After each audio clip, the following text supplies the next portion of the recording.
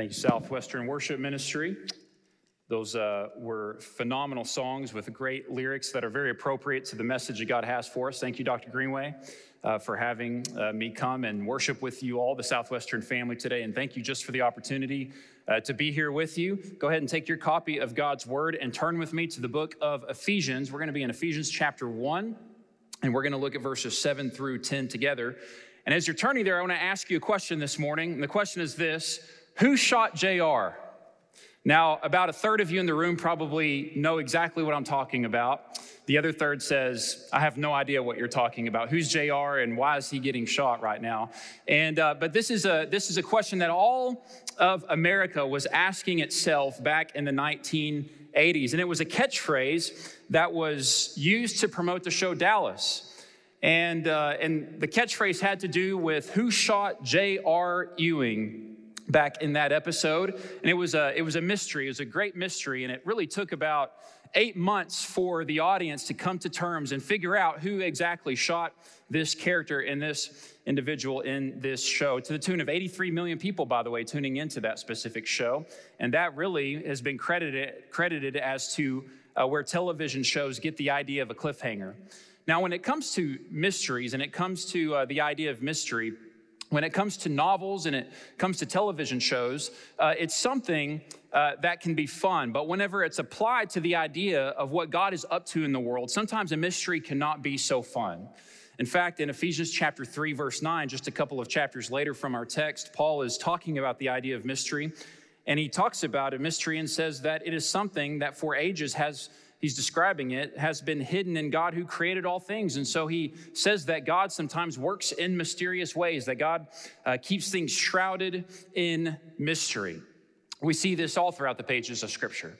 Jesus, he would teach in parables, and the reason he would teach in parables is because he said it's for you to know, but for some to remain a mystery.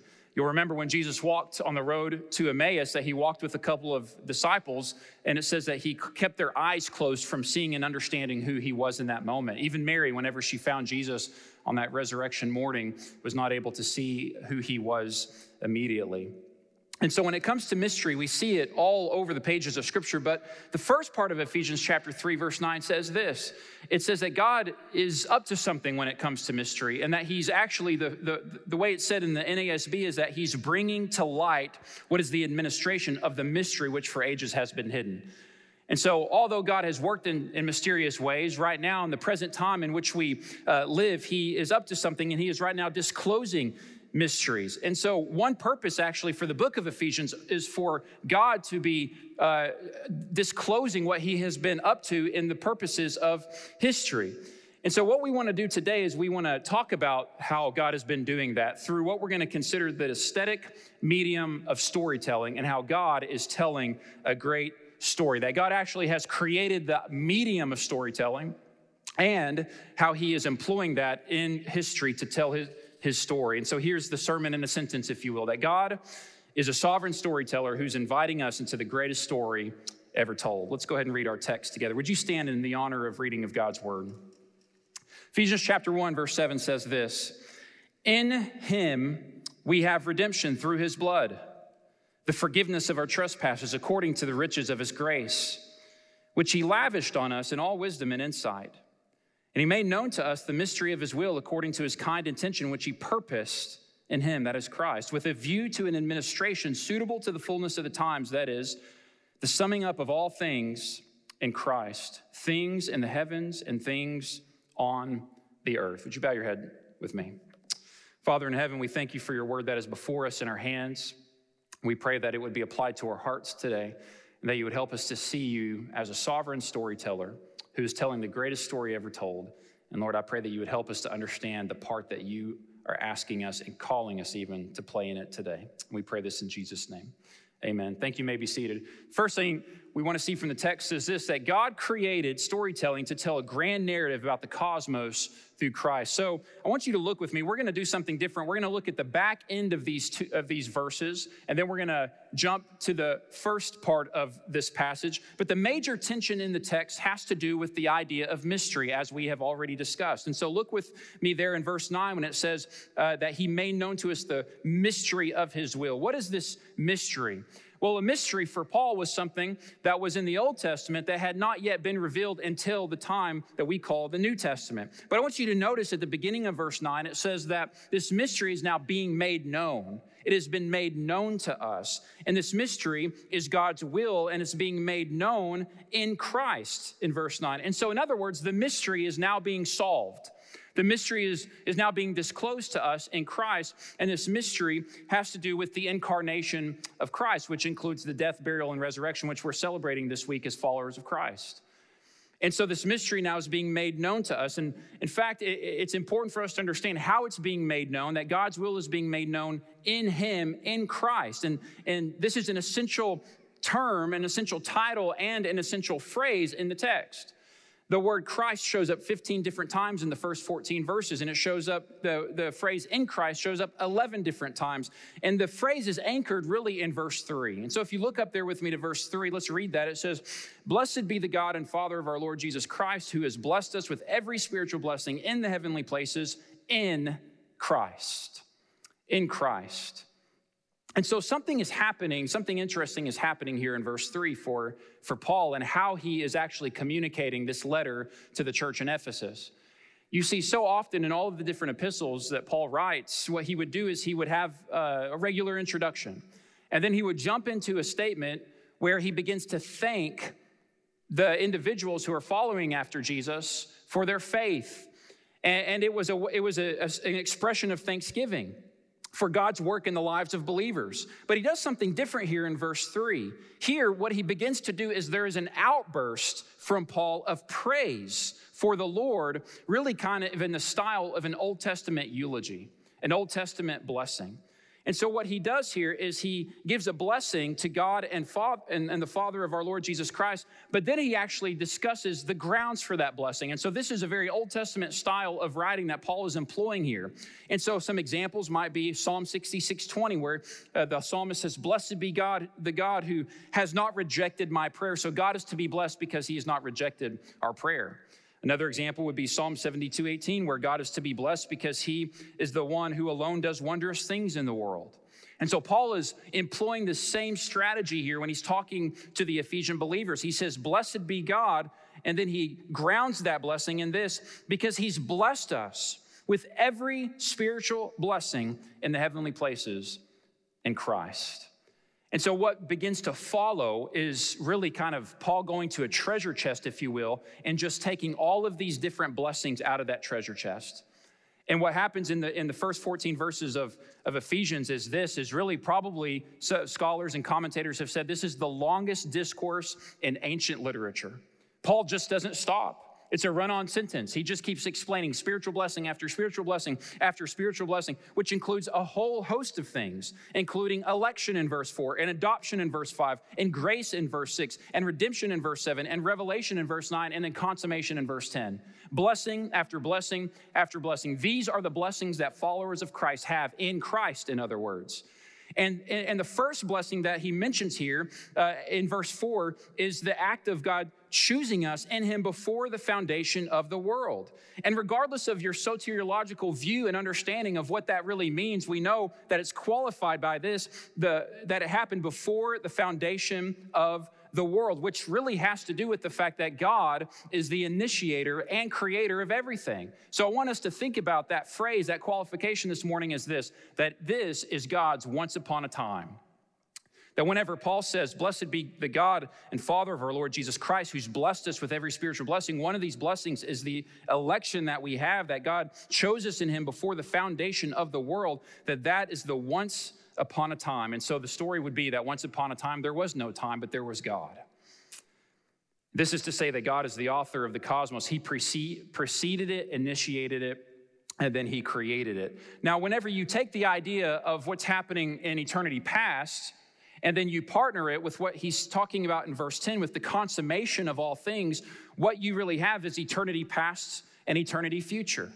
You have the God of eternity, in other words. And so what Paul is doing here in Ephesians, as he's opening up this letter to this church, is he's trying to juxtapose the God of eternality and the man of temporality. And so God is infinite and man is finite. We are bound by time. God is eternal. We live in three tenses. I was, I am, I will be. God lives in one present tense, which is I am, I am, I am. That's who God is. And so what we have here is the tension of an eternal God and temporal man, but God wanting to share his eternality with humanity, by giving us the gift of eternal life in Christ. This is the meaning of verse 1 when it says, to the saints who are in Ephesus, but also in Christ Jesus. We live in Fort Worth. We live in Arlington. We live in Mansfield. We live in Kennedale, but we also live in Christ. We have this geographical relationship with him, although we live in the temporal and in the now.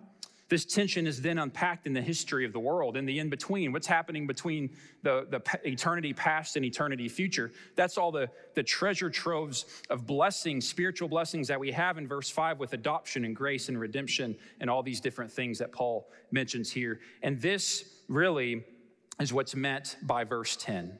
Look there with me in verse 10. With a view, Paul writes, to an administration suitable to the fullness of the times, that is the summing up of all things in Christ, things in the heavens and things on the earth. I like how some translations translate the word administration there. They translate it as the word plan. Some even qualify it by saying it's a long-range plan that God has. That word administration there really finds itself in the Gospel of Luke in chapter 16 and one of the parables and other different stories. But really what the word means is an administrator of a household. And so it means that this is the person who oversees a home, but then it was expanded to also include the administration of cities and states. And Paul is using it to talk about how God is overseeing the cosmos. And whenever it's qualified and partnered with the idea of the fullness of the times, which is a phrase that shows up in Galatians 4, which really is the summary of the gospel, what Paul is talking about here is really that as the administrator, this is God's job, but as the fullness of times, this is God's job description, if you will. And so his job description is not only is he the administrator over the cosmos, but he's also the one who's doing things in the fullness of the time. So he created time, but he's also the one filling up the time with grace and redemption and forgiveness of sins and all of these different kinds of things. In other words, what we see is that God is in complete and utter control. He also uses, at the end of verse 8, he also describes God's administration in the fullness of times in these words, that it is done in all wisdom and insight, which is to say that what God is doing is he is very thoughtful in how he is planning out the history of the world. It's not impromptu. Now, J.K. Rowling, one of the more popular authors in our modern day context, if you were to go to her website and you were to go to her About page and read her biography, you would read about how her series, the Harry Potter series, came to be. And you would read the words that she conceived the idea of Harry Potter in 1990, which was 7 years before the very first book's release. And she was sitting on a delayed train from Manchester to London, King's Cross. And over the next 5 years, she began to plan out not just the first book, but every single book of the series. And she meticulously planned out all of these different books. She was very thoughtful with this. What Paul is saying here is that God has put more thought into the cosmos than J.K. Rowling did into Harry Potter, than C.S. Lewis did for Narnia, than Tolkien did for The Lord of the Rings. And so all of these spiritual blessings that we see here present history really as God's story.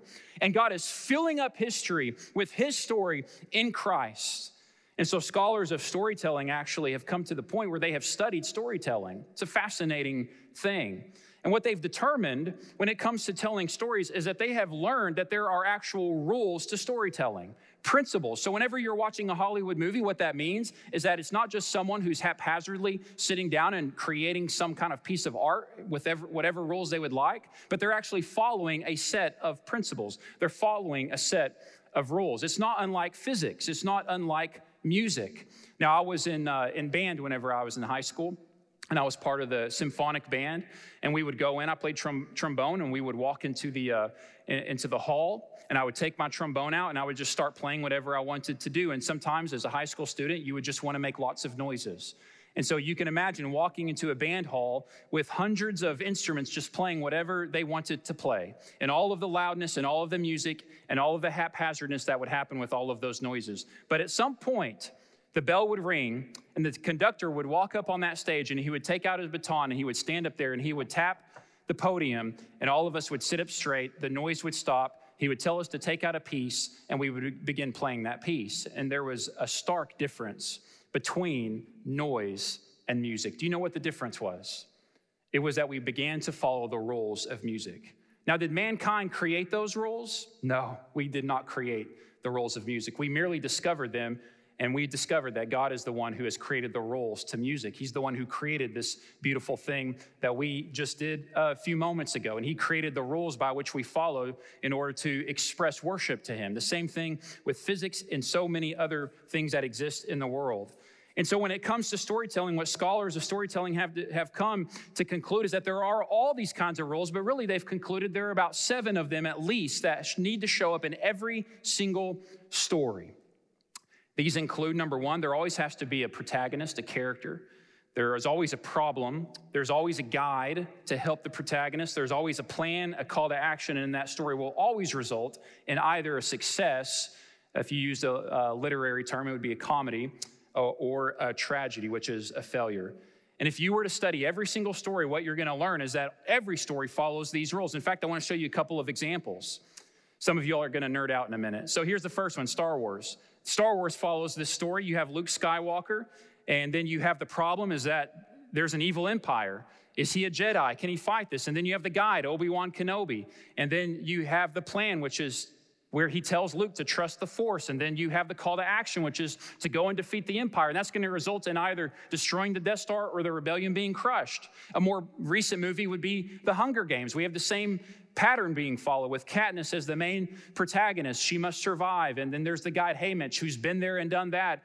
And then there's the plan to endear the public to get help to win the Hunger Games. And she competes, and that's going to end either in District 12, where she's from rejoicing, or District 12 being crushed because they lost their beloved champion. Every single story follows these kinds of rules. You can think of whatever story you love, whether it's a Nicholas Sparks flick or whatever, and you can apply the framework there. And what you're going to find is that there are rules that we did not create, that can only come from God, that we follow in order to communicate something important. And here's the point, that as hope-based creatures, God has designed us to respond to the beauty of narrative. This is why Psalm 23, Dr. Greenway, is the most popular of Psalms, because there's something poetic, deeply poetic, about the idea of lying down in green pastures with a shepherd and being led beside still waters. This is why when David refused to acknowledge his sin, that it took Nathan doing what? Telling a story to him and helping him find his place in that story about a rich man and a poor man, and about the rich man who took the poor man's lamb instead of using one of his own. And David was so mad at this person, and Nathan said, well, I'm talking about you. It hit home for him. This is why whenever I teach my 4 kids about the Bible, I don't talk about propositions so much as I tell them about stories. There's something about storytelling that hits home for each and every one of us. And what we're seeing here with the word administration and the fullness of times and summing it all up in Christ in verse 10 is this, that storytelling is a powerful, God-created, aesthetic apologetic to disclose God's authorship over history. That's what God is up to. Now, what I want to do with our final few moments is this, is the second point is that not only has God created this medium by which he's telling the great story, the best story, the greatest story. But what we want to see is that our text actually tells the story for us. This is the middle part, if you will, between the eternity past and eternity future, before the foundation of the world and then the consummation. In the very middle, what we have in verses 7 and 8 is the story that God is telling. Look with me again at verses 7 and 8. Let's read it. In him we have redemption, through his blood, the forgiveness of our trespasses, according to the riches of his grace, which he lavished on us in all wisdom and insight. So what I want to do for the last couple of minutes is I just want to just kind of walk you through those verses and show you how what scholars of storytelling have discovered when it comes to those 7 principles of storytelling is actually something not only that God created, but that God is employing in the creation and history of the world. And so if we were to look at the character, that would be you, that would be me. This is what it means when Paul says in verse 7, we. And so he's talking about the protagonists of the story. Now, before I'm accused of prosperity theology, where I'm saying that we are the hero of the story, you must understand that when it comes to storytelling, that the hero is the weakest character of all. He's the one who's struggling. He's the one who needs help. He's the one who's weak. The guide, as we're about to see, is the one who's strong. And so what we have here is a protagonist. In Genesis, we're told that we are a unique part of God's creation. But we also see that we were created knowing with the ability to be able to fall, and then we know that we are now born into sin. And so there's this weakness in us. And so this leads really to the problem that we see in the story, which is the need for redemption. And because we need to be redeemed means that we've lost our redemption, if you will, in God. Because of what happened on the fall, because of the fall that happened way back in that day. And so the problem is that humanity has fallen away from God, and so we need a guide. And so right here, God, as he's telling the story, tells us who the guide is right there at the very beginning in verse 7 when he says, in him. One of those 11 times that phrase shows up, in him. So Jesus is our guide. He really is the strong one of the story. He's the center of the story. He's the climax of the story. Hebrews 4:15 tells us that we don't have a high priest who can't sympathize with our weaknesses, but one who has been tempted in all things, and yet he is without sin. He's the one who's been there and done that, got the t-shirt, and so we look to him to help us as we navigate our way through what's in the in-between. We also have the plan here as part of one of the storytelling principles, which is the blood. And so as we are in our fallen state and as we're looking at Jesus Christ, he's on the cross shedding his blood, and he's saying, look, the blood is being shed for you. Through his blood is how Paul says this. Leviticus 17:11 is a primary Old Testament verse that tells us that there must be blood in order for there to be atonement. It's part of the sacrifice. And ultimately, this points towards the Passover lamb, where we remember the Israelites in Egypt. They were told that they needed to sacrifice a lamb and take that blood and put it over the doorpost. And that ultimately pointed to the one that would be our Passover lamb. So when the wrath of God comes, we are covered by the blood. And this is the plan of God's story. We finally get to that call to action. What is God calling us to do in this story? Well, he wants to forgive us of our trespasses. He wants our sins to be forgiven. 1 John 1:9 tells us that if we confess our sins, he's faithful to forgive us of our sins. And that was either going to lead, whether or not we confess Jesus as Lord and Savior or not, that's going to lead to one conclusion or the other. The first conclusion is going to be the successful one, which is that we're going to experience the riches of his grace that he wants to lavish upon us. Look at that with me there. According to the riches of his grace at the end of verse 7, verse 8, which he lavished on us. The next chapter, Paul in Ephesians 2:8-9, he'll say these words, that it's by grace you've been saved. We just sang this a few minutes ago. It's by grace you've been saved, and it's not of yourselves. I love how he says that he will lavish this grace on us. That word lavish carries with it the idea of overabundancy. So it's abundant abundancy, if you will, that he wants to cover us with this grace. And of course, if we refuse to confess our sins and turn to the Lord, then the story ends in a tragedy, which is eternal separation from the Lord. And so if you were to put this story in Ephesians chapter 1, verses 7 and 8 on the screen in the story framework, it's going to look something like this. Humanity falls. Jesus is our guide. He gives us the plan of the gospel. He gives us a call to action to turn to Jesus, which is going to result either in salvation or the tragedy of God's wrath coming upon us, as we see in the book of Romans. So what does all this mean for us today as followers of Christ in this room? It means this, that God is telling a story, and he wants us to discover our part in that story. He doesn't want us to look at him and say, God, discover your part in my story. I'm going to create my own religion. I'm going to create my own idol. I'm going to create my own way. I want to be the author of my own story, the captain of my own ship. I want to be the boss of my own soul. No. What we're seeing in Ephesians is that God is telling the greatest story ever, and he wants us to discover our part in what he is up to in the world, ultimately by salvation, but also by retelling the story over and over again. David Covington is a Christian musician who illustrates what's meant by this. At one point, he decided he was going to study God's word, and he was going to look through God's word in order to become a better songwriter. And after that experience, let me share with you what he said, what he concluded. He said, the Bible shifted my questions to encompass all the arts and eventually all aesthetics, and I broadened my questions to probe the Bible about affections. Instead, the Bible probed me, the Bible changed me, and it changed my questions. We don't master songwriting or beauty or aesthetics. The beautiful one masters us.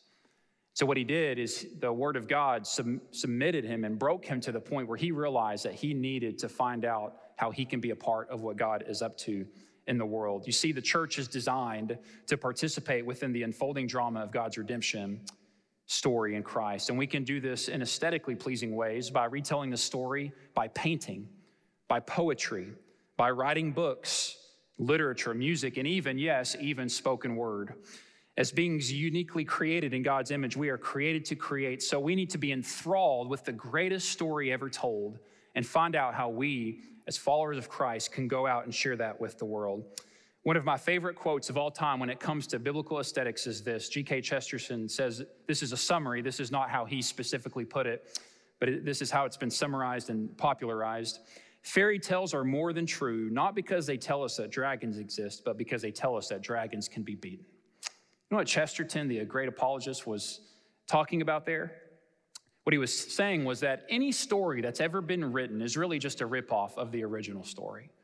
And they're borrowing the rules that God himself has created, that God made, that God has employed, and they're just telling stories in all these different ways. And when we hear these stories, what happens is it gives us this hope that the enemy can be slain, that the dragon can be defeated.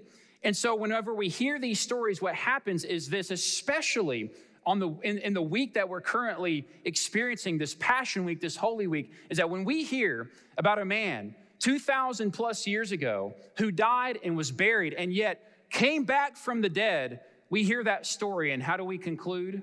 Well, we say, well, I believe it. I believe it. I believe that the dragon of death has been slain by the victorious conquering hero named Jesus Christ. This is how the old hymnist so beautifully articulated it.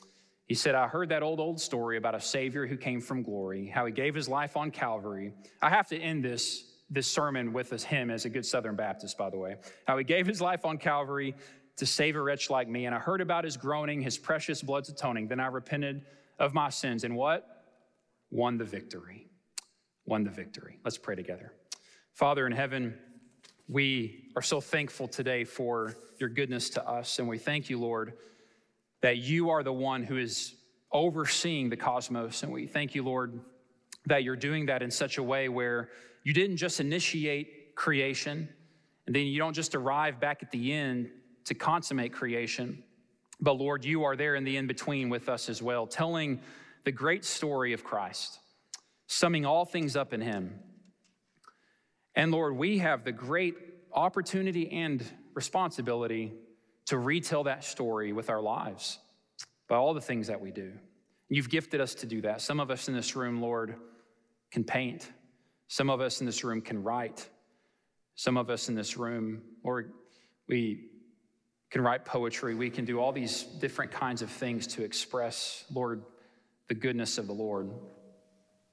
And I want to pray, Lord, that you would use us in those ways as we carry this greatest story with us.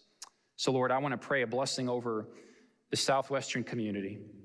I want to pray, Lord, that you would be with these students in their studies, that you would be with them as they walk through this Passion Week, and that you would help us to know that the greatest enemy has been defeated by the only one who could do it, named Jesus. We pray this in his name.